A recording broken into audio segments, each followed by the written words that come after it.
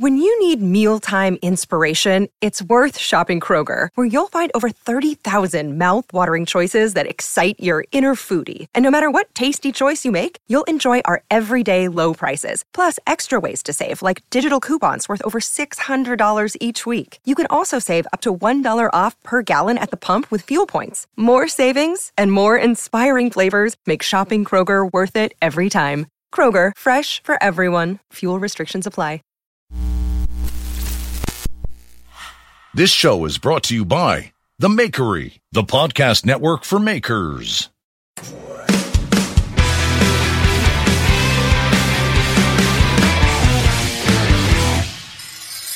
What's going on? Welcome to Knife Talk, podcast for knife makers, knife enthusiasts, DIYers. You're just trying to take some time out of your life. You need something to listen to. Why not listen to us? I'm Jeff Fader from Fader Knives. With me is Craig Lockwood of Chop Knives and Mareko Momasi Fire Arts. We're here every Monday slinging some nonsense, maybe some not nonsense, and here we are. Guys, what's going on? Sweating my nuts off. You said that last week. I know. It's got hotter and hotter and hotter. Yeah, it's 103 today. Oh. Yeah. Yo. And in the studio it is 103 as well. It really is. It's like Yikes. But it's all good. The only worst thing that could happen is if my wife were to leave the country and leave me with the kids in the sweltering heat for 4 days, isn't it? Can you imagine that happening? Oh, that would be horrible. Worst case scenario. That would be horrible, wouldn't it? But guess what happens tomorrow? Oh, God. You got all three of them, huh? All three of them in this heat, yeah. No aircon. So, yeah, we'll struggle through. Don't worry. Well, what are your plans? I mean, how are you going to... I remember when Lila was very young, I had to make plans because I just didn't want there to be any, like, well, what do we do now? Do you have, like, a game plan for all three of them, or...? Yeah, sort of. So, a pool in the garden, just as much in the shade as possible. And, yeah, ice lollies. Plenty of ice lollies. That's all we can do. All we can do, I'm afraid. Popsicles, and if you're in the United States. I like ice lolly is definitely a better word for... Ice lolly. So that's it? It's going to be the pool and fucking ice lollies? Pool and ice lollies. And maybe the spoon for me and Buddy. Who knows? The old spoon of the gooch. Teach him about his gooch with the spoon. Here you go. Here you go. Now this is a good segue into parenting. What will traumatize your kid or give them some sort of weird sexual proclivity later in life? Spoon on the gooch. Yeah. All of a sudden, he's going to have this weird thing about, I don't want to say anything terrible about that sweet little boy, but just be careful. Any weird thing you do turns into strange trauma. Sexual proclivities later. And trauma, yeah. And just to be clear, if you've never heard this show before... This is a knife-making podcast. This is a knife-making podcast. But we had a tip in the past, I think it was from an Australian, saying when it's too hot in the shop, we were talking about ways to cool down while it's working. And he had a cold spoon on the gooch. Is apparently very good. Yeah, so you get a cold, like a soup spoon, and then you put it in the freezer. And then you put zinc on it. Listen to you. A little teaspoon for you. A little fucking ladle, a big ass soup ladle. Fill it up with your favorite zinc, and then just dip them. Dip them, yeah. So, dip them and cool them. Frankly, I'll take all the jokes I can get today. I need as much positivity as I could take. So I was going to say, tell us about your whirlwind trip to California. I want to hear about Mareko's birthday. Happy birthday, Mareko. I want to hear about what you did on your birthday. So I was up at my sister's. So I think last we spoke, I was in Florida and had a great time with Steve and finished that trip out really well. And then I got back to Seattle. I flew back into Seattle. My wife swooped me up and we drove a couple hours north to where my sister's staying during the summertime in Bellingham, Washington, which happens to also be where Bob Kramer is located. But we stayed at they stay at a lavender farm.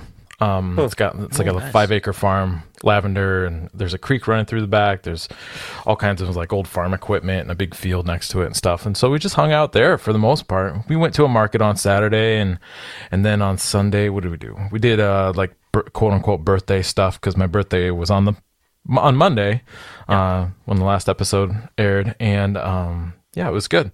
They surprised me. My sister and her partner surprised me with a big old tomahawk steak. Wow. And it was a beast. It was probably like 2 inches thick. It was a big old fat cut. Wow. And then and she made, I've been seeing on Instagram all these like sushi bakes where it's like furikake rice and like some sort of like spiced mayo or seasoned mayo and salmon and other stuff on top, maguro and scallions and all this other shit. I saw one that was put together in a bundt cake. The other ones are usually in like a baking dish. This one was put into a bundt cake and then served like a cake. And I jokingly sent it to my sister like 2 months ago. I said, this is all I want for my birthday. Oh, listen. And then she comes walking out of the kitchen with the fucking bundt cake, sushi bundt she cake. showed up. Yeah, she killed it. It was so good. Craig, do you know what a bundt is? I don't. No. A bundt cake. I don't know how to describe it, but it's just it's a cake form. It's a pan with a odd form. It's like usually a ring shape.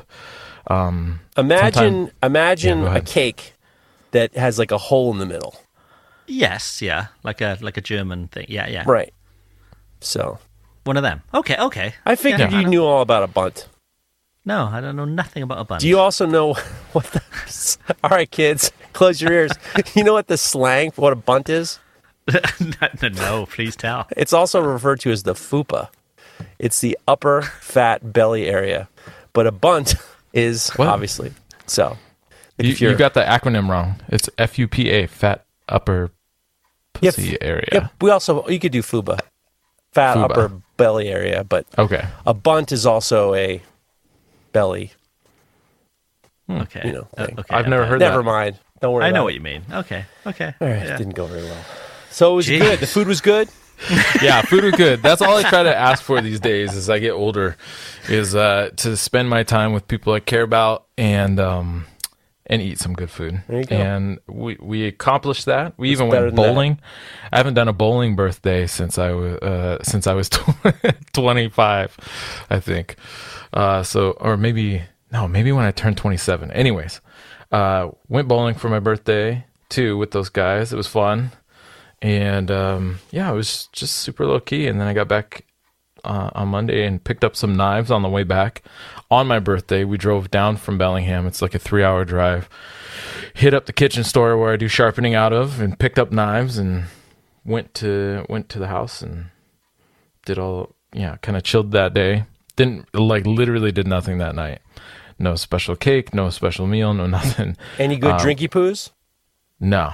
No drinky poos? No, I had been doing my drinking over the weekend as a celebration for my birthday when I was up visiting my sister, and a bit of wine intake for sure as well when I was at Steve's.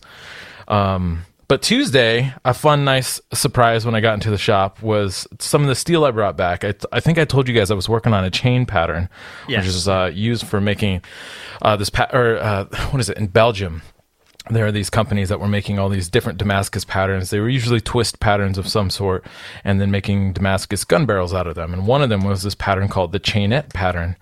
And recently, Salem Strabus attempted this pattern. Steve Culver, who is a master smith based out of, I believe, Kansas City, has made an attempt at it. There's another maker out of South America named Manuel. I can't remember his last name. Sorry, Manuel. But all of them are just a little bit off.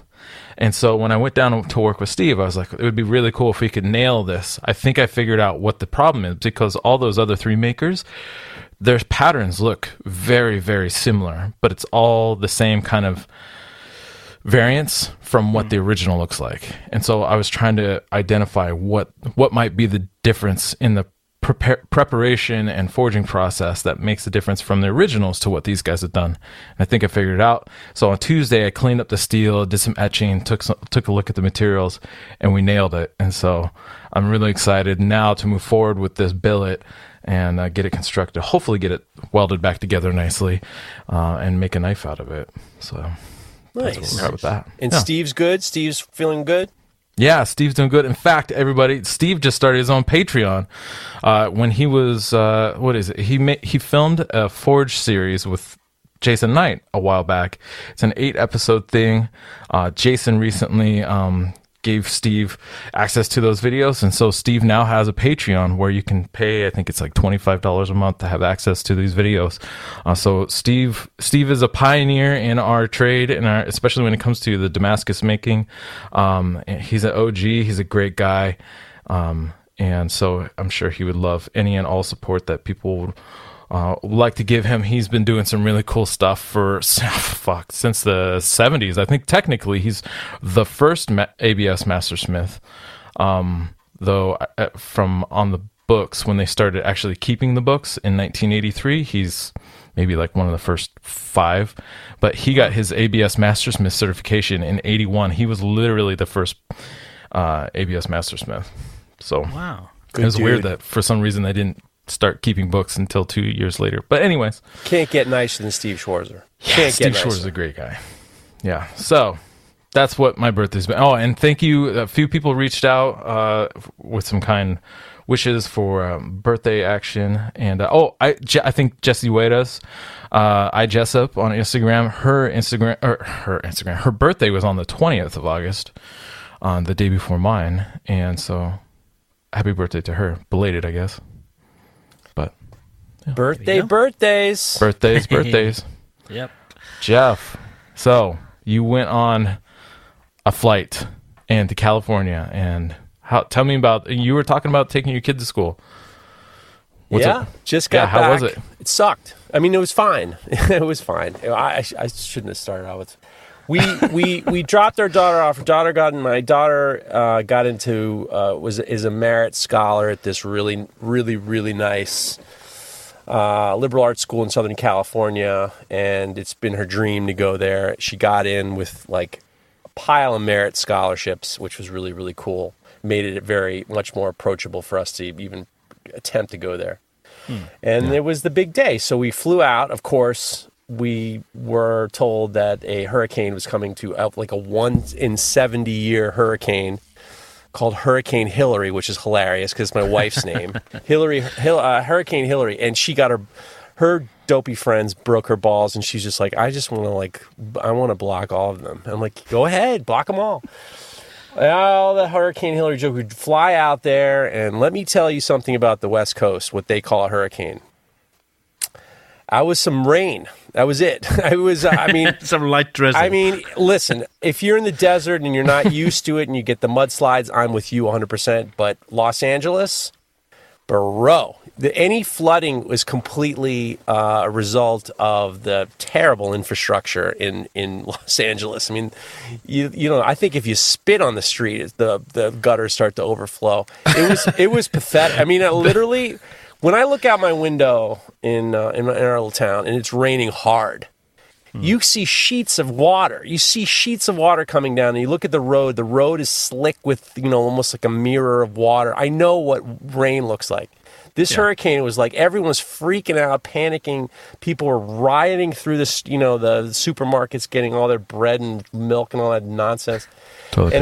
We walked through it, and we're just like, it doesn't really seem that bad. I mean, I'm sure it was bad in some places, and I felt terrible. And then all of a sudden, earthquake happens, and we made it through. Everyone was texting us, sending us nice messages, and I was, saying, we're okay, everything's okay, we're going to be fine. And then one of the days we made it, and then we walked to the campus before they were open. The day before we were supposed to move in just to get a look, and we did a long, a 2-mile hike to get there, and it was nice. Oh, wow. It was beautiful. And then moving day, the clouds dissipated, the sun came out, and everything was very green from this incredible rain. And then the jasmine trees outside of a room, and the goddamn banana trees, and the goddamn coconuts, and the palm trees. I mean, this is like fucking paradise. And I was just like, God damn, this campus is nice.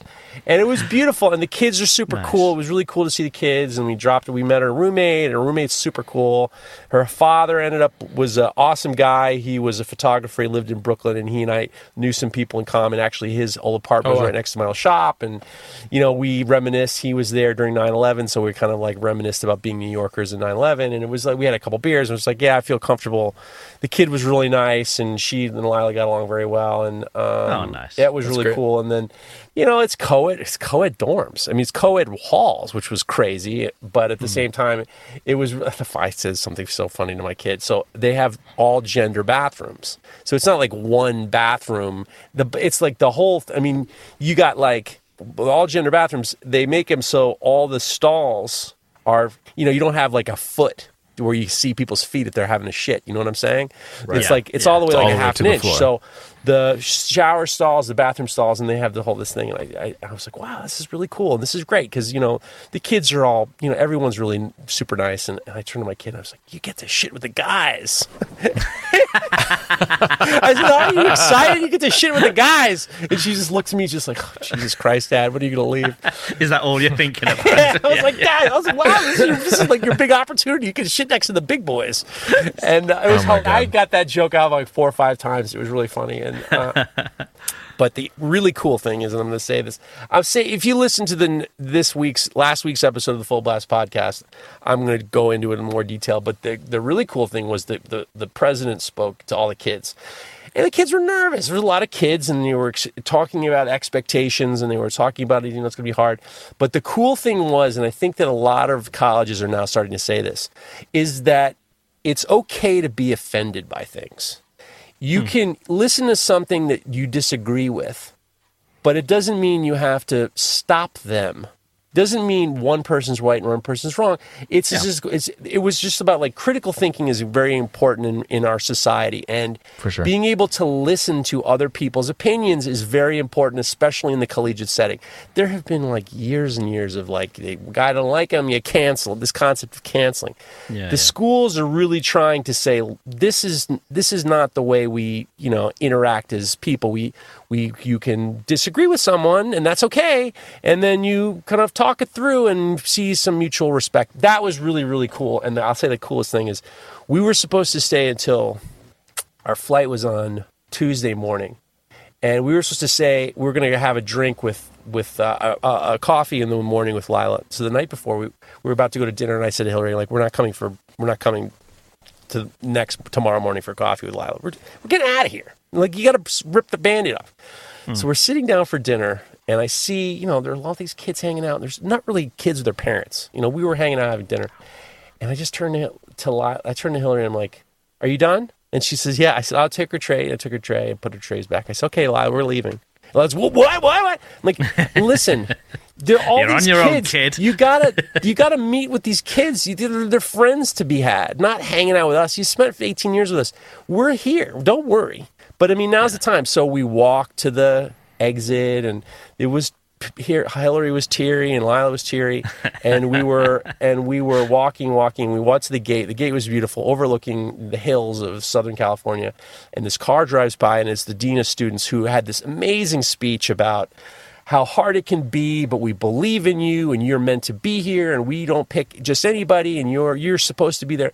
They're really trying to tell these kids don't feel imposter syndrome.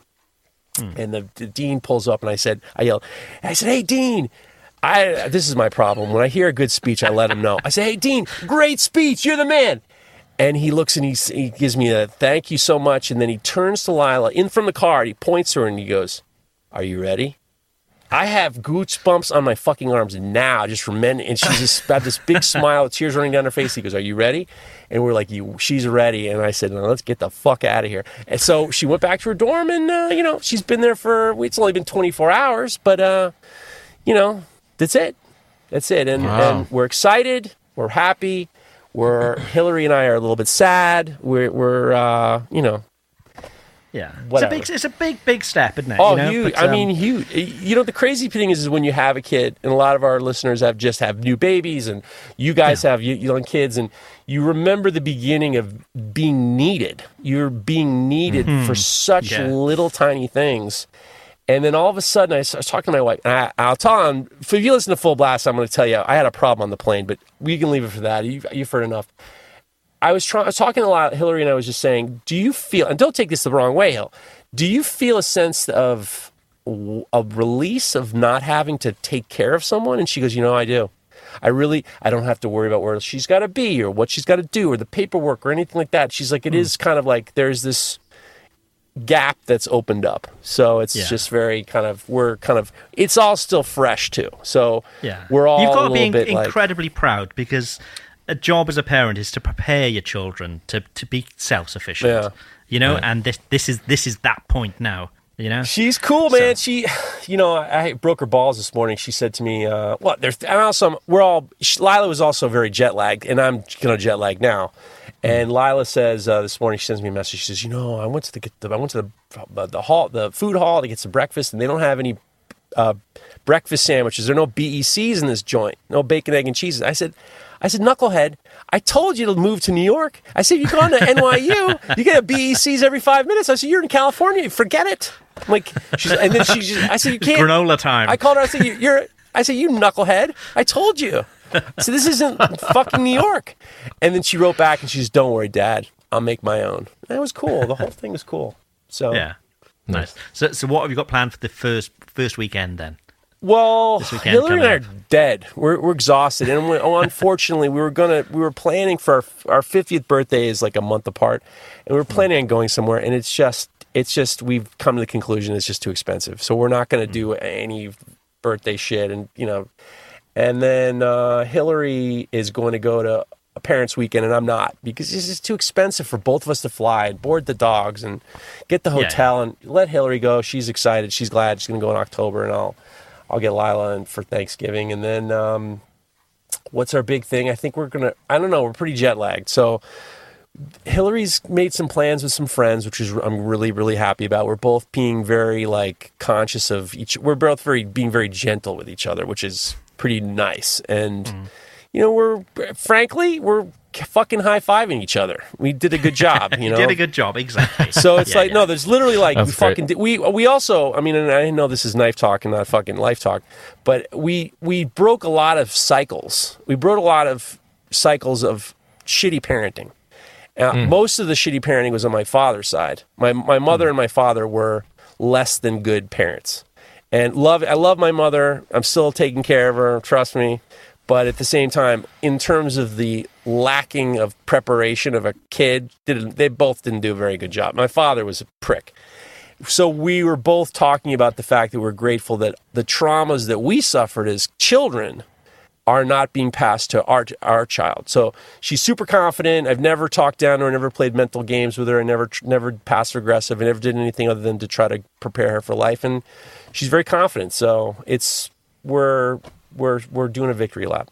Nice. Good. But I'll be crying later, so you never know. At the end of this fucking thing, I might when the cry. jet lag wears off. It wears off, and but what are you gonna do? Okay, let's talk about knives. Let's change the subject before you break down on us all. My little girl. That's fine. Questions. We got some. So if you've got questions, knife-related questions, send them our way. We are Knife Talk Podcast on Instagram, and we'll add them to the list. We've got a bunch, and we're going to try and crack through as many as we can today, with the first one being from Uncle Sam Metalworks. Hey, cuties. Oh, right. This is not a knife-making question, he says, but is blacksmithing. I'm primarily a knife maker. I recently just bought a house, and I had to put a deck on. I was thinking about doing some scroll work or balusters, yeah. Like it's like a newel post or the posts, or it could be a picket. Okay, with a basket twist in them, which I think I know what they are. Any suggestions before I start this project, and what diameter material should I use or not use? If this is something you don't want to answer on Knife Talk, I totally understand. Bye for now. I can hear Craig's voice saying this, he said. Well, come back to the future, and you definitely will hear my voice saying this. So what do you think? Jeff, you've done a fair few fences in your time. Well, here's the key to a basket twist, and you can do them without having to carve them. Usually what happens is you get like a post, like maybe depending on the size of the post, and then you would incise all four sides, and then you would the chisels would meet, and then you'd have four in between, four, and what you do is you twist them. What you can also do is you can as long as, so if you have inch by inch posts, and then you had, oh Jesus Christ, half by half by half, 4 pieces of half by half, and then you kind of weld them all together so they're in between the 2 inch by inch posts. So it would be the same size. To make a basket twist, all you're doing is you're twisting it. You're heating up the basket part. You're twisting it, and then you're twisting it back on itself, and then it opens up and it makes that basket.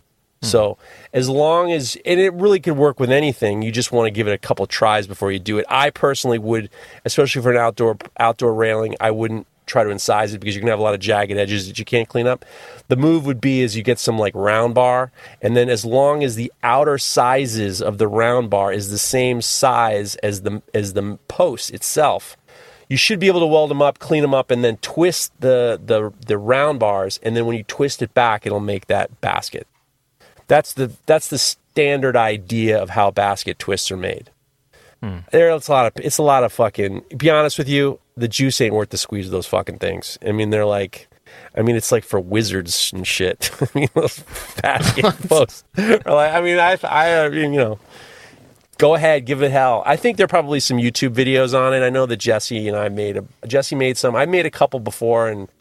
Not too excited about it. But all it really is twisting it one direction. It's actually just like the pineapple twist where you twist it, a certain amount of times and then twist it back half the way. So it's like, a couple rotations one way and then let it cool, heat it up again, and then twist it back on itself half that, and you'll end up with something close. Gotcha. There you go. Okay. I don't know if I made a lot of sense, but... That sounded like gibberish to me. I can't even visualize what you're talking about. Well, all I heard was that there's a YouTube video on it. It's like the basket's in the middle of your post, so you have to capture the inside, so you can fake it by like welding bars to make that. When you weld a square, you have 4 bars together, you weld them all together to the same dimension as the maiden bars, and then you twist it. Oh, I see. So they're like at the end of the solid they're in the middle. 1 inch. They're in the middle. Oh, they're in the middle. Okay. So you take a piece of. We're going to do fucking basket talk. So I'm this just trying to episode of visualize. Basket Talk is sponsored by Evenheat, the manufacturer of the finest treat ovens available. If you want to heat treat some baskets, you get yourself a basket. Go get to evenheat-kiln.com and check out what they got. Get that top control. Get that solid state drive, solid state relay. Get yourself that Evenheat. I get it now. So it's 1 inch square solid stock, right? And then the 1/2 inch by 1/2 inch square stock 4 pieces are tacked straight in line on the end, in the middle, between 2 solid stock. You're the man. Then you twist them, and then you reverse twist them to open. I've seen that. Okay, dude, that makes a lot more sense. You fucking cleared it up. I would do round just because it'll be, especially for outdoors, it'll be easier to kind of clean up and keep. Not from rusting. All those little squares tend to get a little bit, trickier to kind of keep clean outside. But you figured it. That's it. So, okay. Craig, I was struggling for a second. I'm sorry. I'm starting to good. realize I don't think I did a very good job, but you cleaned me up, so I appreciate it. I don't know about that. You got it. Who's going to take Randy Richard? I'll take him. Take him out back. Bet you would. Take him out back. How would you feel if you saw someone you sold a $700 or $800 knife to go on a classifieds forum and try to resell that same knife for $100? I just wish that that guys who wanted to resell a custom knife would be more respectful to the original maker's time and effort and sell it for closer to what it's actually worth. It's not like we're making cheap garage sale items. That was a bit of an exaggeration, but yeah, I've seen guys grossly underselling knives to make a quick sale. It seems to cause some new potential customers to hold out, thinking if they just wait it out, they might pick up one for dirt cheap. Somewhere else rather than having to pay full price with the actual maker.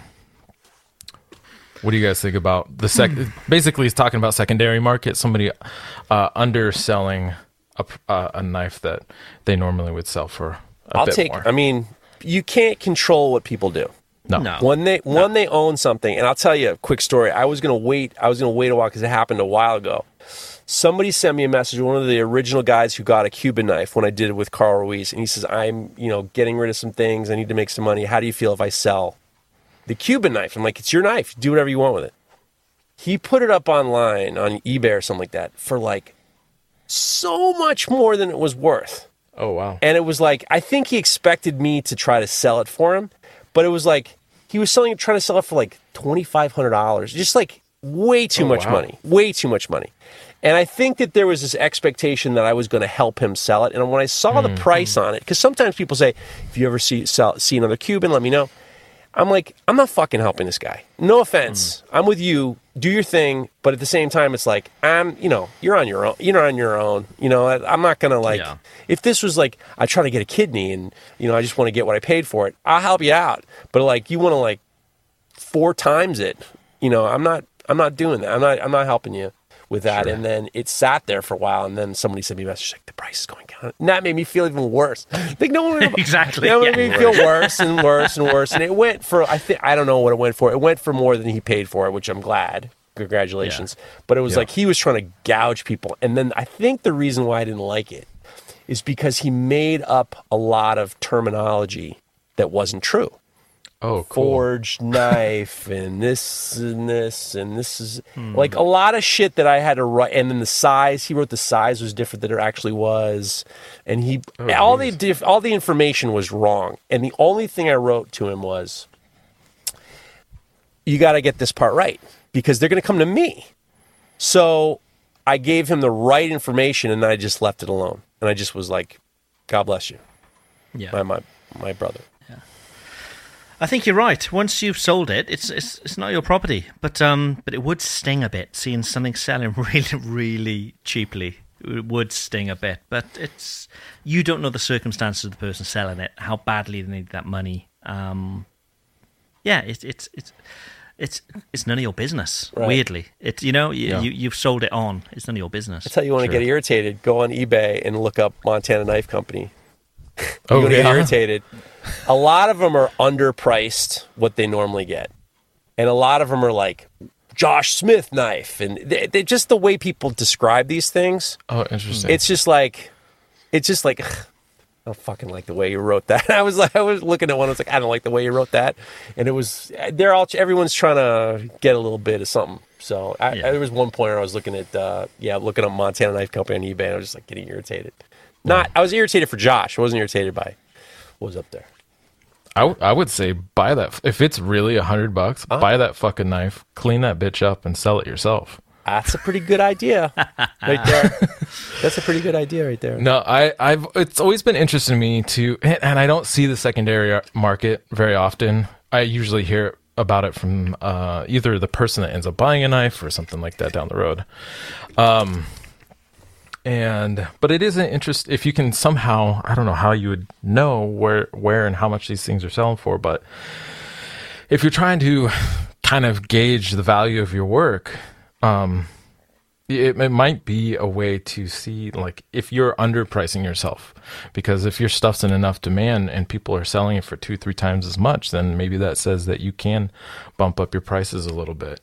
I've honestly, I've talked about this before, how I feel like I have this sense of ownership or responsibility to take care of this thing, even though it's not mine anymore. I have offered actually, let's see. But yeah, multiple times. I'm trying to think of how many people I've offered this to. But when I get wind of a knife getting ready to be sold, I'm like, send that thing to me. Let me clean it up. Because to me, it's when that knife exchanges hands, all I can think about is like, maybe there's some weird, nasty, like that knife I just refurbished. If that person sold that knife the way it was, even though it doesn't actually reflect poorly on me, I would still feel like it does. And that's like my own mental issue around that. Like struggling, like I feel like that's my fault. And I want to clean it up. But when I hear about knives coming for sale, or somebody bought or just recently acquired a knife of mine from somebody else, I'm like, fuck, why didn't they tell me? But I have helped actually people sell my work. Because I do have a backlog. I have an email list. I have people who are ready and interested to buy some of my work, and even if it's older work, and especially if I'm refurbished it. Like once you've refurbished it and cleaned it up and put a new etch on it, and maybe I update the grind from a convex to an S grind, and I make some minor adjustments in the handles, sculpting and stuff like that.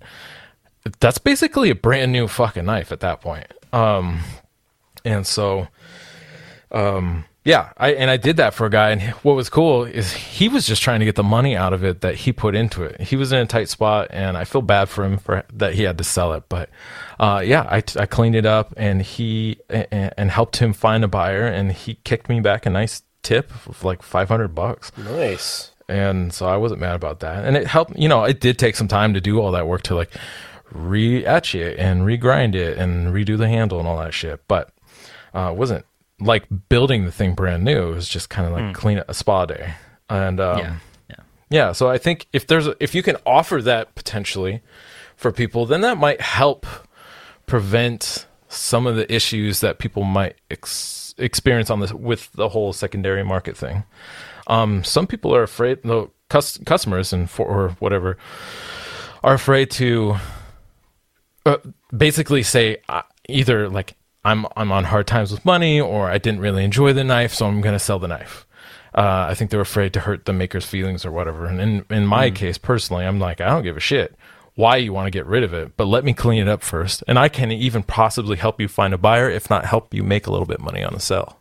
Oh, look at you. Look at you. And possibly doing yourself out of another bigger sale, really. Yeah. Because if these are people waiting to buy one of your knives, exactly, you're taking one off your list, you know? Exactly. There you go. You're a good man, Mareko. No ad reads or? Well, yeah. But I was trying to think, how can I shoehorn a read in? I was going to say, well, Mareko, if you were going to clean up a knife, there you go. Which grinder would you use for that? I 100% use my Broadbeck to clean up that knife. It was perfect for the job. What I love about the Broadbeck is that it is designed not only to fit all the different tooling arms that they have, but they can do cross-platform, so they can accept tooling arms from other machines to use in the Broadbeck. They're great guys. They're knife makers making grinders for knife makers. And if you go to the website, broadbeckironworks.com, and whatever you get, whether it's one of their knife packages or tool arms or the sewing machine or surface grinder, whatever it is, make sure with checkout, type in Knife Talk 10 to save yourself 10% on your order. Again, go to broadbeckironworks.com, type in Knife Talk 10 at checkout, and you will save yourself a little bit of cash, and you'll get the job done for sure. There we go.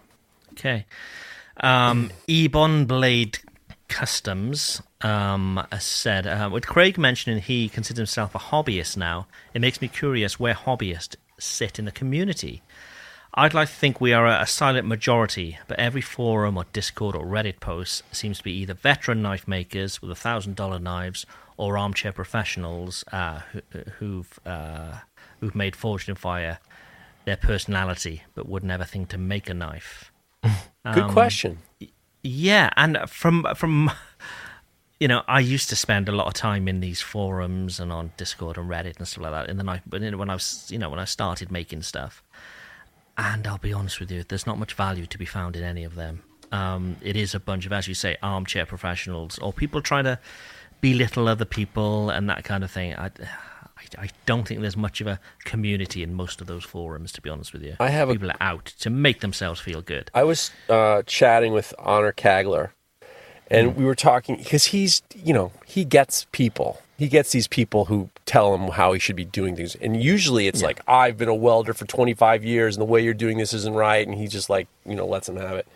And I was telling him that we were talking about the internet. We were talking about the Facebook group in my town is under real problems right now because things were said, and there may or may not have been bomb threats at this establishment, and it may be due to things they've said or been involved with. And it's just like, there's like questions. It's just like, how far do you, basically what I ended up saying I said, can you imagine that you go so far on a forum to the point where there may be a knock on the door from the FBI?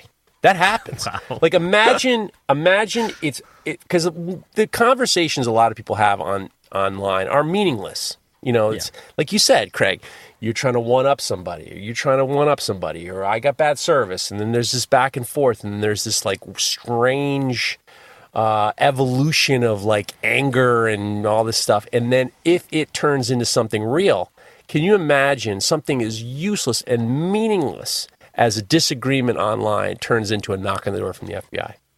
What a waste. And I told him about it, and he said one of the greatest quotes I've ever heard. I'm going to use my newsletter next week. Only humans, this is straight out of his fucking mouth, only humans could have something so powerful like the internet where you can learn so much and use it for dumb shit. That was like this beautiful, that little fucking wacko Honor Kaglar is like has this beautiful mind for just breaking it down to this simplicity. It's hilarious.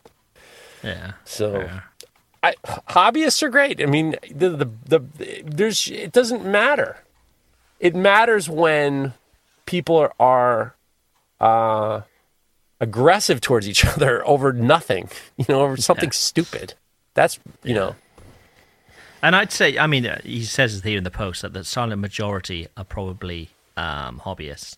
And of course they are. Everybody would start as a hobbyist. Not many people go straight in to say, okay, well, now I'm a full-time knife maker and this is provided for my family. It doesn't work that way. So everybody starts that way. And, we know so many amazing knife makers. It's still just a hobby to them. Right. It's not their main business. Right. So I don't think it's to be looked down on in any 100%. way at all. No. There's master bladesmiths realized that it's way more beneficial for their families if they have a job and then they make knives on the side for playing money. Mike Quisenberry, I think he considers it a hobby that he loves. Yeah. Do you think that the issue is the term hobbyist? Maybe it's more accurate to just refer to yourself as a part-time maker? Because I feel like you can still be a professional but only do it part-time. There are a lot of people who feel themselves professional, like fabricators and stuff, and blacksmiths who hate the term maker. They just when you say maker, it automatically sounds like, and this might be a hot take, and you might disagree with me, but when you start using the word maker, when you fill out your tax forms, that ain't in there. Maker ain't in there.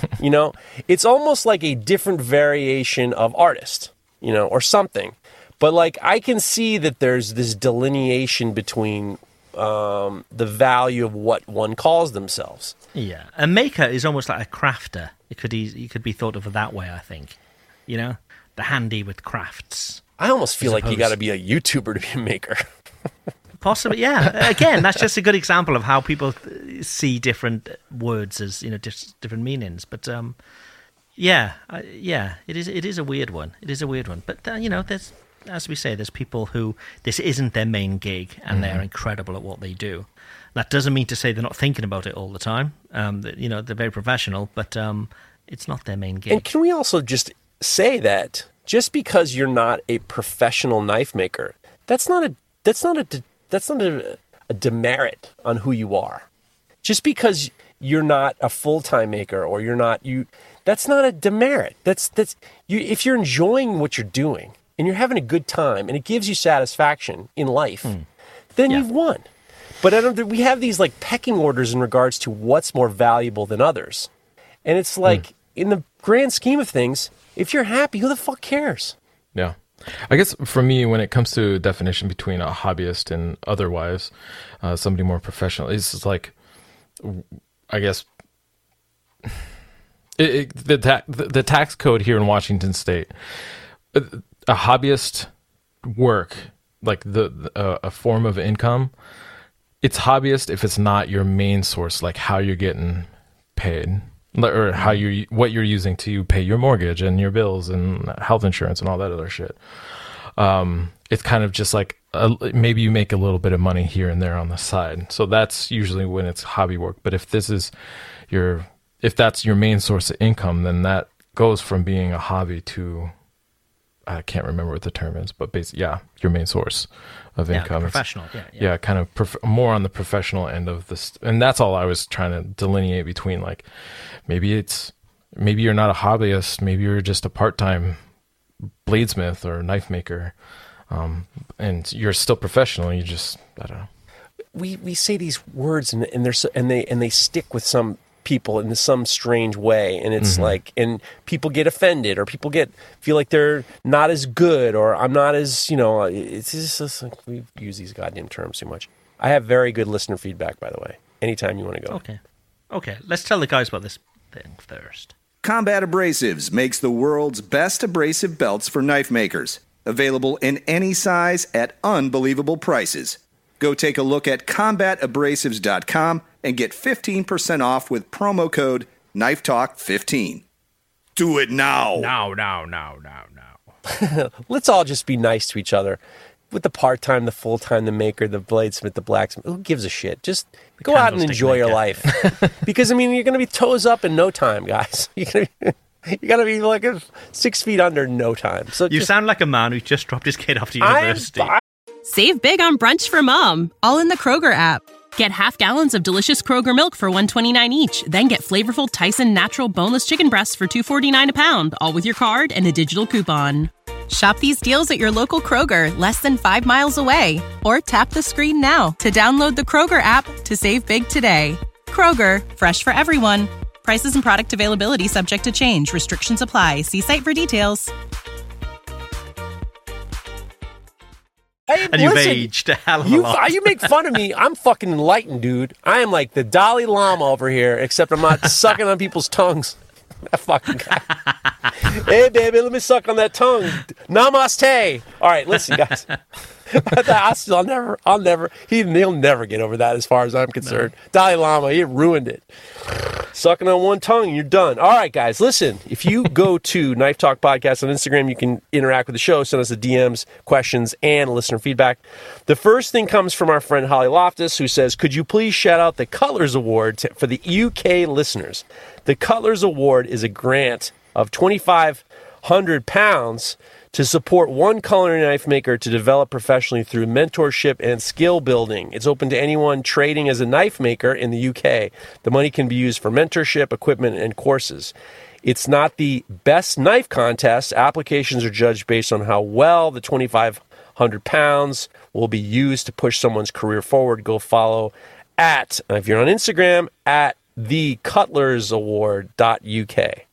So, Holly Loftus, nice. There you go. I'm with you. Here we go. Our friend. All right. All right, so here's the listener feedback. Ronald Knives. So last week somebody wrote, I think it was Ash Edwards, Celery Patch, whatchamacallit. He said, we're talking about American food, and I made a crack. I said, yeah. Australians making fun of Americans, why don't I say, I thought you Australians all ate Vegemite. So Ronald Knives, who, P.S., everyone sent in a tome. And we got like Shakespeare Juniors out there. So get ready, guys. All right, so Ronald Knives says, don't go criticizing Vegemite. Those who fail to appreciate it are simply too weak to appreciate its overwhelming power. Either that or they're people from overseas who have been tricked into eating the wrong way, my smart-ass Australians, mostly the latter. Also, kangaroo is very lean, very tasty, available in most supermarkets, and I'm not even joking. So, either one of you have Vegemite? No. Okay. No. I'd be up for it. Don't like Marmite either. I'm under the impression you have to put the least amount possible on. And it's just like, I'm not even quite sure what it is. It's like a oh God, yeasty. I swear to God, now here it comes. All the Australians are going to give us a fucking recipe for this bullshit. We know. It's, you don't know. Oh, let's do an Australian accent. Yeah. How you do an Australian accent is you take the A sound and make an I sound. So if we were saying snake, you would say snike. Snake. Snake. And you've got to come up as well at the end of each sort of sentence. And you say, no worries. Is that a lot. Snake? No worries a lot. No worries. I can't figure it out, but all right. It's some sort of malt shit. Congratulations to Australia. We're with you. Australia. Do you know Marmite? Do Americans know Marmite? Is there a big difference? Yeah, well, yeah. It's very similar to Vegemite, but it's beefy. It's like a meat extract, yeasty kind of Do you eat malty thing. I hate it, but people either love it or hate it. And now it's their big sort of advertising slogan. You either love it or you hate it. And I hate fucking it. Weird. But, you can use it in stocks and things like that, and gravies and stuff, because it gives it a real sort of beefy, extra sort of zing. Yeah, I was going to say, it almost sounds like a beef, like bouillon almost. Yeah. Yeah, not quite. It's just like a thicker, yeastier version. Yeah, it's a strange thing. I couldn't really compare it to anything else apart from Vegemite. I'm trying to make some butt jokes, but do you know? Okay, we'll just talk about foods. Do you know Twiglets? Do you have Twiglets over there? Fuck, no, I don't know what a Twiglet is. Okay, well, Is that like a small branch? Are they like Twix? Is it Twiglet? No. Is it Twiglet? Is that like it's a Marmite flavored snack, basically. But it's not like next to the old, old, off track here. Not next to the old balls, right? The old balls Twiglet and balls. No. All right. So God bless you, Ronald Knives. Don't tell me what Vegemite is. I'm not interested. I'm just kidding. All right. Paul Jansen says, dick joke after a glorious dick joke. Well done, guys. I had to pull over. I was laughing so hard. Also, on a side note, calling some liquid, blank piss is pretty common. We were talking about gator piss. There's a lot of gator piss comments, by the way. Get ready, ladies and germs. Local metal fabricators call penetrating oil skunk piss and brake cleaner tiger piss. It doesn't change the quality or the end result. Here's Wilder Knives of Australia. Says, I don't understand why customers would even care to know about gator piss. Why do we have to even tell them at all? Just say etched or acid etched or whatever. We don't ever explain to our customers what brand of epoxy, superglue, or quench oil we use. So why should we tell them we use gator piss? Just my thoughts. Better disclose what you neutralize as well. Then you use that Arm & Hammer baking soda or that Kroger brand baking soda. I think gator piss is a great name, marketing-wise. And I think if people knew they're using gator piss, they'd be like, wow, it's like extra mystery, it's extra magic involved. Well, there's I'm going to read one more gator piss thing, and we're going to talk about it because I'm actually interested in I have a thing to going to go about. But Nate Walpole says, if folks think that gator piss is a bad name, don't get them welding and using cooter snot. Yes, someone named Tip Dip that name, cooter snot. So they use the tip. I told last week you dip your tip in the tip dip, and they call it cooter snot. But here's what I'm interested in, and I think a lot of it is perceptions. And I thought about it because I know that we've talked about this before, and Mareko says you don't have to call it gator piss, call it GP, whatever. And it was interesting because last week I said that these really high level knife makers are just saying they don't like the name and stuff like that. And I wonder, when I do their ad reads, I say, you don't have to tell your customers everything. And I'm wondering why this material, gator piss, is an awesome etchant, and it's marketed towards makers. And not marketed towards customers. Like your customers, they're not true makers. And a lot of makers are kind of squeamish about it because it's like, I feel, this is my opinion, and I wonder, I could be wrong. Tell me if I'm wrong. If ultimately, subconsciously, makers are a little self-conscious of their prices because most of our knives we can't afford ourselves. If you're a little bit self-conscious of our prices and you think if your customers who are willing to pay those prices knew that you were using something called gator piss, that maybe you weren't serious enough and maybe the value really is not correct based on your not seriousness about it. No, I do think the opposite. I think it sounds magical. It sounds magical? Magical. You've got this special alligator piss that you can only use this to dip this in. It sounds... Specially sourced from the bayous of Louisiana. But, we don't say it. I don't want to say it. I don't want to explain it because it almost belittles what they think I'm doing. Yeah. I think it's genius branding. And it is. It reminds me... I do another podcast. Podcast what? 4. Whoa. Anyway. And in this podcast, I was doing a quiz with the other host. Yes, there's other hosts, ladies and gentlemen. And I was doing a quiz, and he was messaging me. He said, am I going to get fucked on this quiz? So my response was, yes, lube up. And I just looked for a generic sort of lube picture, GIF to send him. And so if you just put like... lube in Google Images, you see all these brands of lube, and there's one called Up Yours, right? And it's just like the best branding ever. And I've just sent you the picture, guys. So it's a fisting lube. Oh my god! Oh my what the fuck's the matter with you? Oh my god! Can you see you that? You are a horrible human being. What are we? What depths have we now sunken into?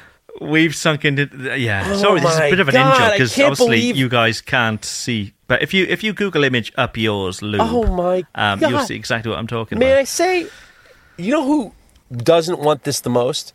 The labeling company. The company that makes the labels. They don't care. They're getting paid. There's no liability on their end. It's like you got grandma who's running the inker. Put it more purple. We're gonna put it more purple, grandma. Why? We're getting the up yours. It's the fisting lube. We gotta match the color of what goes up the guy's butt. Grandma keels over. What the fuck? However, speaking of lube, I'll tell you, we were walking down. Speaking of lube. This is back to Southern California. We were walking down the street heading towards the college, and there was a place where you get your car, your Jiffy Lube, like a Jiffy Lube, which is where you get your oil changed in your car. You have a place where you can do a fast oil change. There's a place called Jiffy Lube. Well, this place was called Lube Master. And Hillary and I looked at it, and I looked at Lila and I said, these are your fucking people now.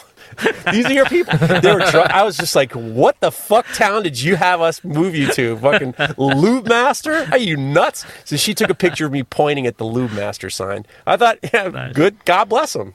But this, what you sent us, it's fucking horrible. It is so bad. Available in all good Amazon stores. Holy Christ. Yeah. It is really something. God damn it. Okay. Well, I'm going to tell everybody about...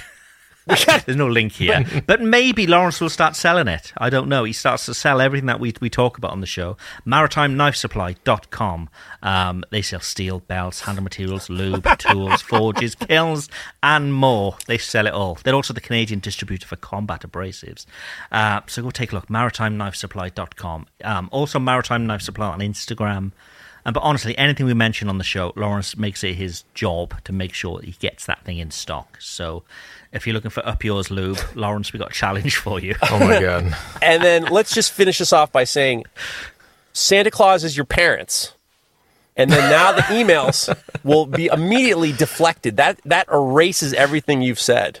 Because all the parents are just like, oh my God, my kids think that Santa Claus is...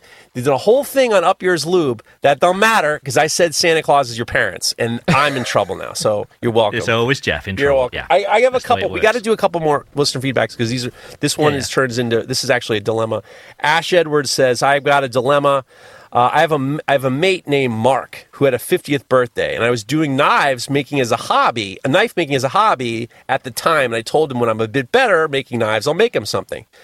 At the time, I bought him some fishing lures for his birthday, so I wasn't really... it wasn't like I didn't do anything. He acted like I had an outstanding invoice, and he demanded his knife. God. My birthday came around and went without nothing in return. So I figured, okay, that's that. I don't have to give him I don't owe him anything left. I don't owe him anything more. Right. 6 years later, I now make knives in a much more serious way and charge accordingly. I've invested heavily in knife making and changed my entire life around it. My, quote, mate is a part of a men's shed. I don't know what that fucking thing is, but I don't like it. Maybe. Hey, Ash Edwards, we all know what you need to get him now. Craig will send you a link. Knife Talk 10 for all the Up Yours. Up Yours. Oh, my God, the med shed. This is perfect. All right. So my mate need that med shed. Let me get back to it. That was too fucking good. All right, so my mate's part of a men's shed where I'm the supervisor every Wednesday night. This is so funny. Now, all of a sudden, all I can think of is fisting each other. Sorry. It's basically a community workshop where we make stuff and enjoy a meal together under the mental health banner.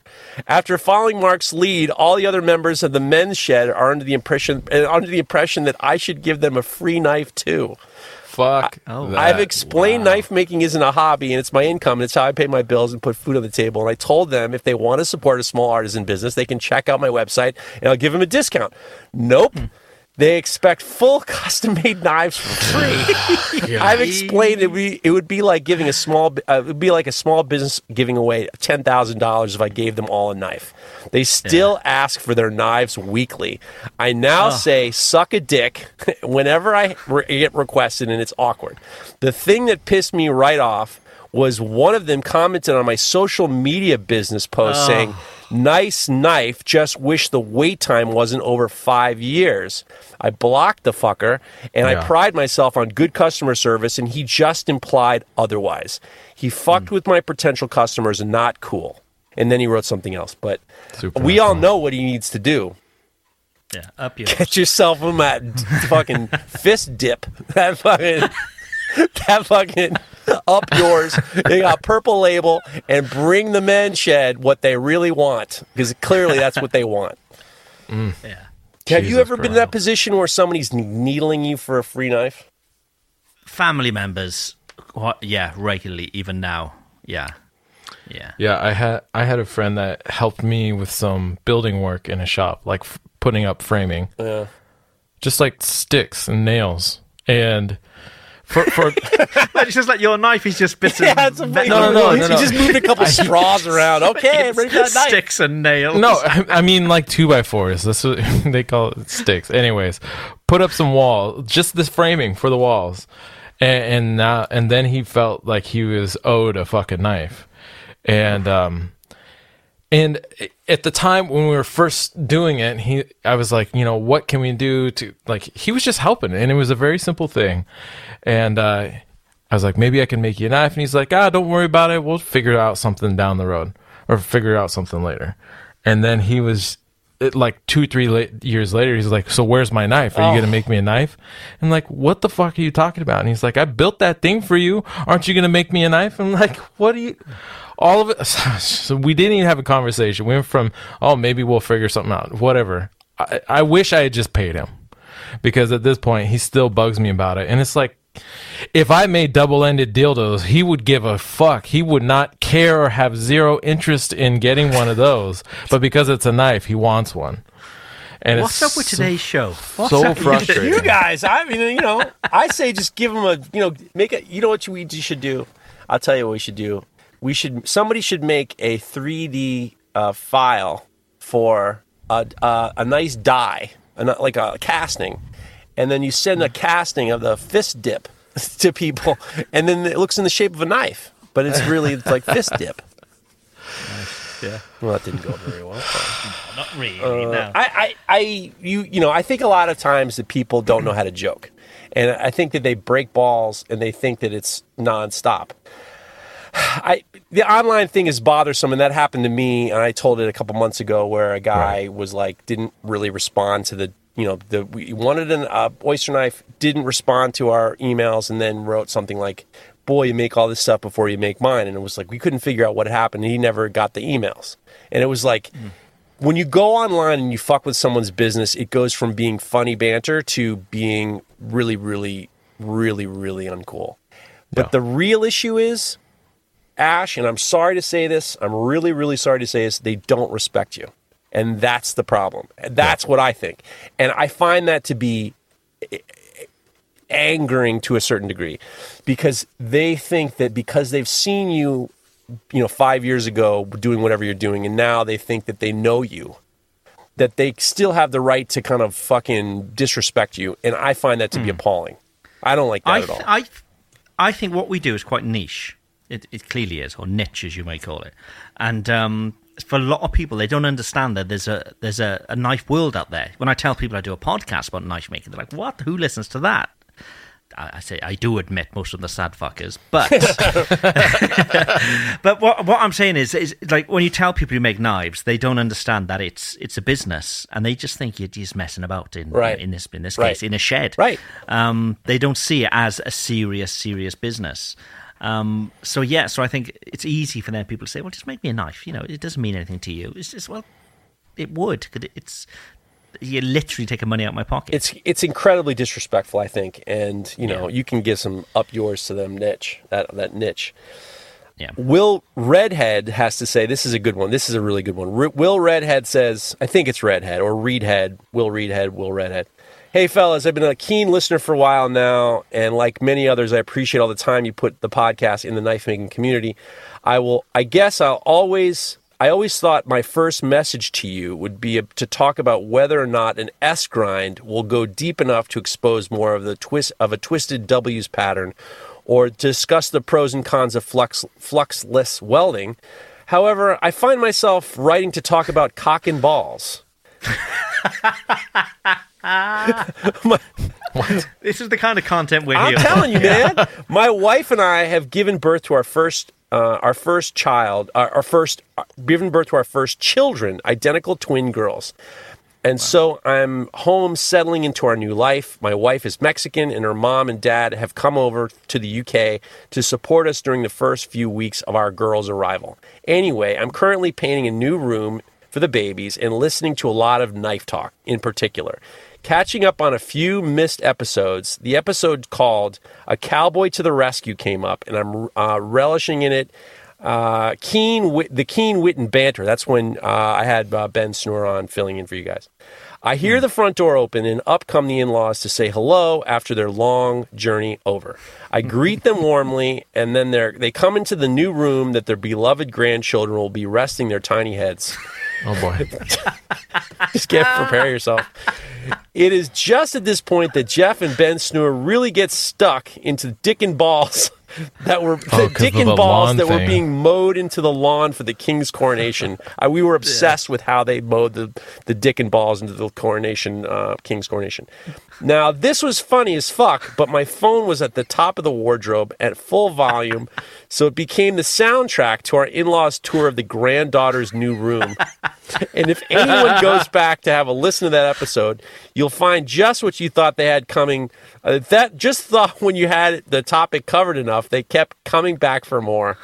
So I think, and then he wrote, I just lost what he had wrote, which is, sorry guys. It was a very nice, let me see if I got it here. I lost it. So he just basically wrote that, the whole thing was problematic. So Brilliant.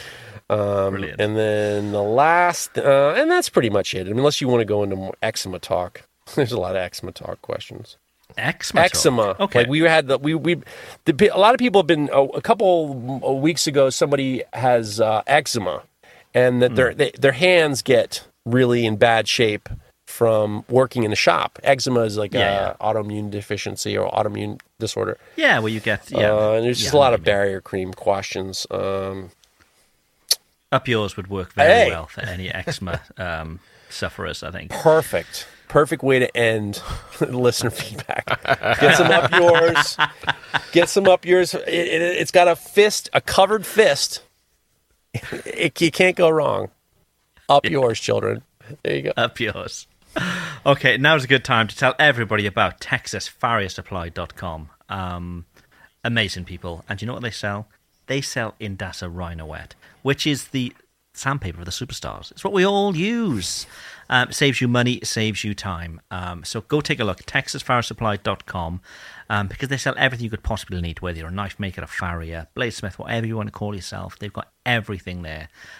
Great people. And if you use Knife Talk 10 at checkout, you'll also get 10% off your full order as well. So fill up that cart with your Rhino Wet. Take a look at everything else that they have, because you can get 10% off with Knife Talk 10 at checkout. Shall we go back to questions? You got it. Okay. Houlihan Forge. Hi guys. Any tips on how to keep handles even on both sides when grinding the shape? Do you use jigs or fixtures, or do you measure it, or do you just eyeball it? Thanks. Keep up the good work. This is probably a good one for you, Mareko, because your handles are quite intricate. I mean, they can be. Yeah, especially the Japanese cowboy handle. Or the fast-headed Western. I usually just have a mechanical pencil handy, and when I cut in a facet, let me back up. I'll start by cutting in the profile of the whole handle along the spine and down at the pommel of the handle and then across the belly, and then I basically don't touch that until the very end, and I use those flats on either the spine or the belly as ways to transfer lines from side to side. So say I'm cutting in a facet on the right side. Wherever that facet ends, I'll just take that mechanical pencil and I'll just sketch a line around whichever is closest, either around the belly or to the spine, or around the spine to the other side, and then use that as a reference for how far down, once I go to the other side, to push that facet. and I just use that back and forth. And it's a simple tool to have handy, and it's really effective, honestly. But otherwise, I don't really do a lot to especially when I'm doing like fully contoured handles. It's mostly just everything's by eye. So you don't use a table or anything. It's all by hand and eye. You're not using a table set in an angle or anything like that. I basically never use a tool rest or a table for anything ever. Okay. And not that there's it's perfectly useful. I've never used one. That's just been the way I've always worked. I will say, before I start sculpting, especially when I'm doing a hidden tang construction with an integral bolster, often the handle material will be just slightly out of alignment. It might be a flaw in my drill press, or my drill bits are dull, and so or even just the vise holding the handle material, or even the table it's resting on. Something somewhere in there, it's not perfectly up and down. So when I drill a hole, and then which is the slot for the tang to slide in, the handle is usually canted off one way or the other. So after I try to start with blocks large enough to have room for that, to account for that. And so when I do the final glue up, and the first thing afterwards is centering the handle up to the blade. Again, I don't use anything super sophisticated. I am developing a jig for that, but right now I just I have a little like 6-inch metal ruler that's maybe half an inch wide or a centimeter wide, and I just sight down the spine and mark out a couple spots and use that ruler to kind of extend that line to find the center line along the spine. And then I do that along the belly too, with the cutting edge. I don't usually use the ruler on the cutting edge. I'll just eyeball down the cutting edge, the center line down the belly side of the handle. And then from there, I use my calipers to measure the difference. Usually one side or the other of the handle block is closer to that center line. And so whichever is the narrowest, I'll use that as the measurement for the other side, and I'll mark off the difference. And then I just put it up to the grinder and cut away the excess material. And then my handle is centered up to the blade. And then from there, I just start grinding evenly. But again, It's just all by eye. Yeah. Okay. One easy. Oh, goodness. Easy there. Bless your soul. Bless your soul. I try to think everything like forging.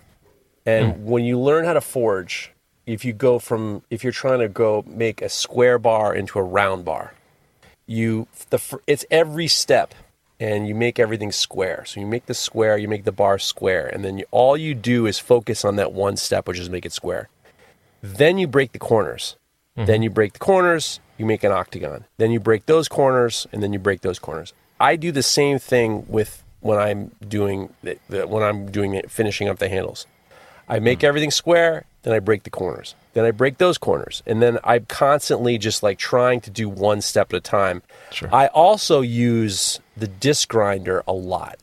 Especially, once you have your sizing for a full tang knife or hidden tang knife, and you have your marks up, the disc grinder is so helpful when it comes to getting things, helping you round things. You can roll things over on it, and then you can pull. If you get over your broad back, you can push the platen out, and you can kind of do some similar things. I think it's so important to just be very mindful of your steps. And I do have a trick that I started to think about and really talk about. A lot of guys have a lot of problems with the underside of their knives, the underside of the belly, especially if you have like a pistol grip, or you have not like a lot of contouring, but like a pistol grip style. If you take the platen off your 2x72 grinder and you have a belt that's on the thicker side, like 80 grit or something like that, something with a type of belt that's got a lot of thickness to it, you can, if everything's very tight, you can really use that belt to kind of clean up on the slack, to clean up the underside of the belly, which I know it can be difficult. I see a lot of people trying to clean up the underside of their knives with a Dremel, and I find Dremels to be problematic just because I think a lot of people have a hard time feathering in the Dremel lines. But if you really use the slack belt wisely, you can get into so many places underside that you wouldn't think that you could. Like, are you talking about the profile of the handle? Talking about, the profile of the handle. On the belly? Right, the profile of the handle. Okay. So, like, if you have, like, a contoured, like, let's say, like, my bull elk knives have, like, a pistol grip, and the underside's hard. If you have the goddamn platen on, you get it chalk, you get it, like, chippy. It won't be smooth. Yeah. But if I put on a 36 grit belt or if 80 grit belt, and then I have it really tight, it's tight enough that it holds itself together and it's not conforming, but it's also kind of taking all the high spots off evenly and gently. Does that make sense? Yeah. Right. There you go. Knife tip. There we go. That's what we're here for. Yeah. Yes, that and fist dip. Knife tip and fist dip. There's a title. Boy. Knife tips and fist dips. Oh, no. Or fish sticks. We used to call, I remember Twiglets. When I was a kid, we would have for lunch at the school, we'd have fish sticks. But the lunch lady, when she said them fast, we thought she said, "Would you like some fish dicks?" So we always called them fish dicks. So for years, I thought, they were fish fucking sticks. big old fish dick. There you go. Perfect. Who's taking the next one? This one is from... Oh, shit. Oh, Jesus. What the fuck happened? There we go. Forge Allard. It says, hello, I'm Dix inside of the Forge Allard. I'd like to know if you guys let some extra material... I'd like to know if you guys leave, probably is what it's supposed to say, leave some extra material on the edge if you get laser cut. If you get laser cut blanks, so I won't mess up the heat treat. Thanks for the great show, and as always, fun listening to you guys. So when using frickin' lasers to cut out blades, what do you suggest? Leave account for a little bit of extra material along the edge, or just take it straight up to the edge? Take it. If it's a laser, personally, with my designs, I have them take them right up to the edge. Okay. If it's plasma, they can be a little bit dirtier. If it's not looked after so well, it's a lot more difficult to get a clean cut on a plasma. Right. So maybe I'd think then you need to give yourself a bit of meat left. But with a laser, I've never had any issues at all, and they're bound. Even to the point where I'm doing sort of 3mm holes, a laser will cut them perfectly to 3mm as well. Right. They'll pierce straight through. So yeah, personally, I don't think it's an issue with a laser. Or a water jet, for that matter. I've gotten nervous because so if people are wondering what we're talking about, if you get your knives, you go to Knife Print, you get your knives designed up, and then you get them printed out, and then they'll water jet cut them. They'll be like a line. It'll be like a slightly jagged line, almost like who cares a shit? It's like a jagged line. It's like the kerf of a saw, but it's water, right? Yeah, right. So water or like an abrasive. Right. So it's not like a smooth edge. Right. I have noticed at one time I heat treated one without doing anything, and one of the little fissure, it turned into a fissure that turned into the beginnings of a crack. So I am conscious of cleaning the profiles up before I heat treat. Oh, yes, yeah. And then getting rid of not over, I don't go overboard, but like I just kind of make them clean. And I don't... Yeah, I'd Scotch-Brite all the edges, yeah. Because what I don't want is I've seen it and I don't want it. So I don't want to have to... And the other thing is like the most you can clean up before, especially if you're using something like 440C or something that's very wear resistant, why would you want... If you can do it beforehand, or at least take off some of the mess when it's easier, why not do it? Right. But I do take off a little bit. I don't account for it in the it's so minuscule that I don't account for it. But I get everything water jet cut, so I don't have that problem. I know what you're talking about. I know that some people plasma cut out their knives, and I get concerned because I wonder how hot that plasma cut will make that edge. I've been told that it's not enough to harden it. But at the same time, it's like if you're doing it on your own, and the parts of plasma cutters, it's not like you buy it and it's great. There are parts called consumables, and if you don't replace a lot of the consumable parts, they're going to give you a bad cut, and they're going to give you like, it's not going to be an exact cut. You're going to have like a little bit of some really, it's like a fucked up oxyacetylene torch. Sure. So like I would be concerned about that. Yeah, for sure. Yeah, they'll always need a cleanup, even with laser and water jet. And I'd say, even let's say in sort of the handle, let's say your pinholes have been cut, or some weight relief cut, or skeletonized, or whatever it may be.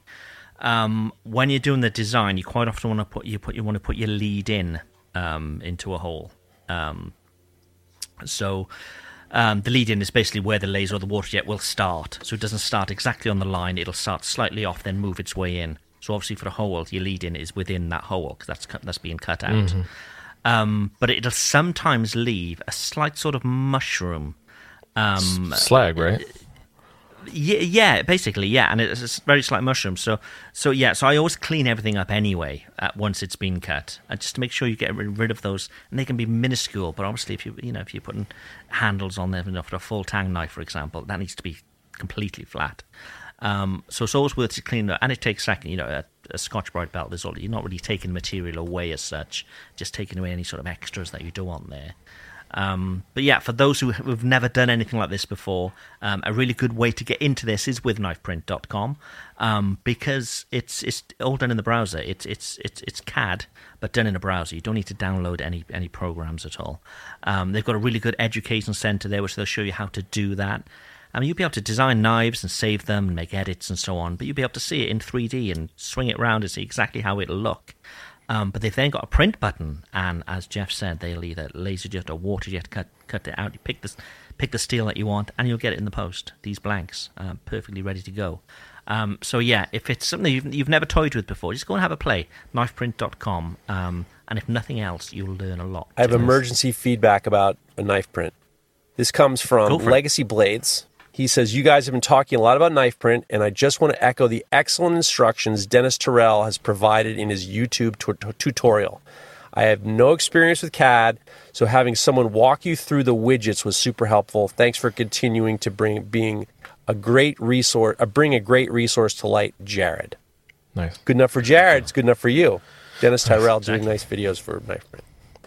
Can I add a little bit more to that last question?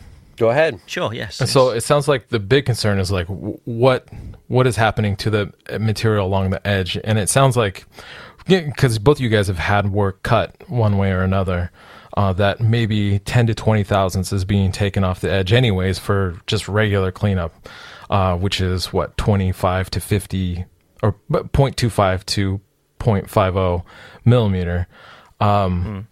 Anyways, just a normal cleanup and grinding and whatnot. I think it is also important to keep in mind that if you're heat treating in an ambient environment, like without any foil or anything like that, whether it's in a forge or in a kiln, that is also something you want to take into consideration, is that you are going to want to remove just the slightest bit of material from the edge too, because the material closest to the outside of the cross-section of the blade is going to become decarburized through the heat treating process, and you are going to want to get rid of that before you put your final edge on. So in all of those situations, it sounds like we definitely want to pull off just a little bit off the edge before we put our final edge on and call it good. You know what? It's interesting because I've seen a number of really top-level knife makers who, when they get their knives water jet cut or the blanks created, they'll put a little tab on the tip. I think Don does it, and there's some other guys. They'll make sure that in the design there's a tab on the tip, and it's like an extra little square that sticks off the tip of the knife of material. Right. And it's so you don't grind your tip off when you're grinding them down. Or to overheat it because it's so small out there. Like the thermal mass isn't there, and it's so easy to overheat. And so having that extra material there helps keep it from overheating so easily. Yeah. And you just nip it off at the end. Yeah, and then at the end you just clean it right off. It's a pretty strong move. It's a strong move. Yeah, very nice. Okay. I think it's now also time to tell everybody about Dharma Steel then as well. Stainless Damascus, some of the most beautiful patterns you could ever hope to imagine to see on dharmasteel.se. They've got them all listed there, all their patterns. Super, super easy to work with. And again, they've got a great education center there showing you how to heat treat and how to etch and all the rest of it. Really, really good people. Go to Dharma Steel Lab or Dharma Steel AB on Instagram. And you'll see the kind of stuff people are using Dharma Steel for. Really sort of high-end stuff, super clean Damascus. It's just really, really, really top-level stuff. So go take a look, dharmasteel.se. And when's the Dharma Steel Invitational? November. So we need to start talking about the knives that we're making for that, because I've started down the way, and I don't know whether you guys have as well, but certainly some of our listeners would have. So we're coming close to that time when people start sort of sharing their designs for the Dharma Steel build along. It's going to be interesting to see. I'm looking forward to it, and it's always a good show as well. The show that they put on, the Chef Invitational, it's always good fun. It's one of our highlight shows of the year. It is. It really is, yeah. I hate to be the bearer of bad news, but I got to fucking get out of here soon, so maybe we should after show it and dip it off. Yeah, why not? Yeah. Okay. Well, everybody, thank you for listening. Jeff has rescued us here because my nuts are about to sweat. So he's going to put that up yours, children. With that, we shall see you next week. Yeah. I keep seeing these advertisements for these fans you clip onto your belt loop, and it shoots air up your shirt. So you just need one down at the end of your shorts to shoot up the pant of your leg. Yes, it's a tiny little fan that you carry around on your hip. Oh wow! I don't know how effective it is, but I could imagine sitting there in the hot, soupy warmth that the fan would be pretty nice, shooting up the pant of your leg. Yeah. Or leg of your pant. Yeah. Nice. Up the old leg. Up the old leg. I tell you what Southern California has that was beat the Northeast breaks off. Fucking taco trucks. Oh, yeah. Oh, my God. My kid and I, the first night we were there, we were walking to a Ralph's just to get something, because we thought that the hurricane was going to be serious. So we was like, there's a Ralph's down the street, which is like a convenience store. And there was a taco truck right next to it. And I said, Lila, if we don't find anything in that place, we're going to hit some tacos. I said, we got it. That's what they're known for. LA is known for this fucking taco truck. Oh, yeah. So we go into the Ralph's. It's a bunch of there's a lot of drug addicts in there. And every time I see one I think it's a drug addict, I turn to Lila. I'm like, these are your people now. I've been fucking oh my God. killing her. I'm killing her with that. She's like, God, Dad. Lube masters and drug addicts. This is your play. These are people. These are your people now. It's hilarious. So then we went over to the taco truck, and it was like a truck, and then they had a little table, and you'd order the tacos, and it all would be a tortilla, corn tortilla, tiny corn tortillas, like a one, two biter, and then there would be a little tray, and then they'd have different sauces, and then a little radish, and a little onion, and a little lime, and a little cilantro.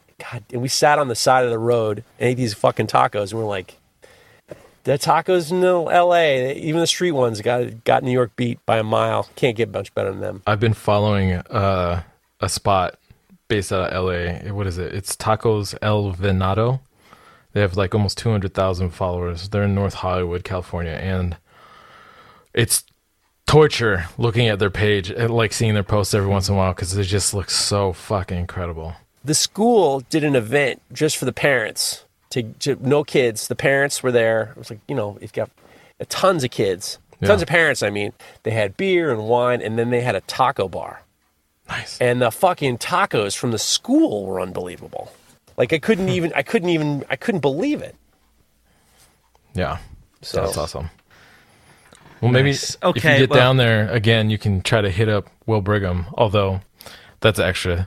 I'm sure when you're going into LA to visit your kid, you're probably just there for the kid. There was a lot of Andres Kalani. Kalani reached out, and I had a lot of nice messages from Josh Scott, who's farther down, but he was just super cool in terms of like, when you ever need anything, and then Fell Knives, and there's a lot of cool knife makers over there. Nick sent a nice message to me, and if you ever want to get together or you never need anything, and a lot of people were just like, well, the cool thing is the knife community, who most of these people I've never even met, said if she's ever in a jam or you need something, let me know. And that was really, really cool. And that was a really, really cool thing to do. And I would never ask, but it was a very nice gesture on a lot of people that I've never met before's situation. So many thanks. Yeah, very nice.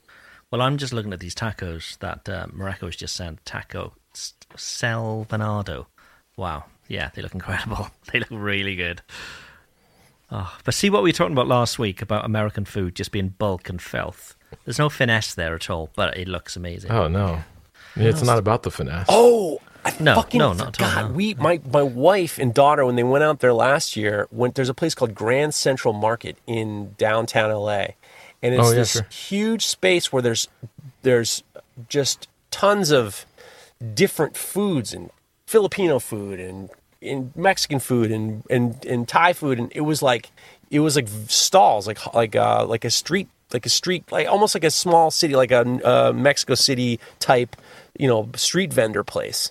Yeah. We ate the fuck out of that shit. And they had this one guy called the Donut Man who made donuts, and they cut them open and put fresh peaches in the donuts. And it was like mind-blowing. Oh, yeah. Mind-blowing fried chicken and all these Korean fried chicken and tacos and burritos and all this fucking awesome shit. I was like, the food scene there is fucking great. I just found those peach-filled donuts. Those look crazy. It's seasonal too, because like most of the year it's fresh strawberry-filled donuts.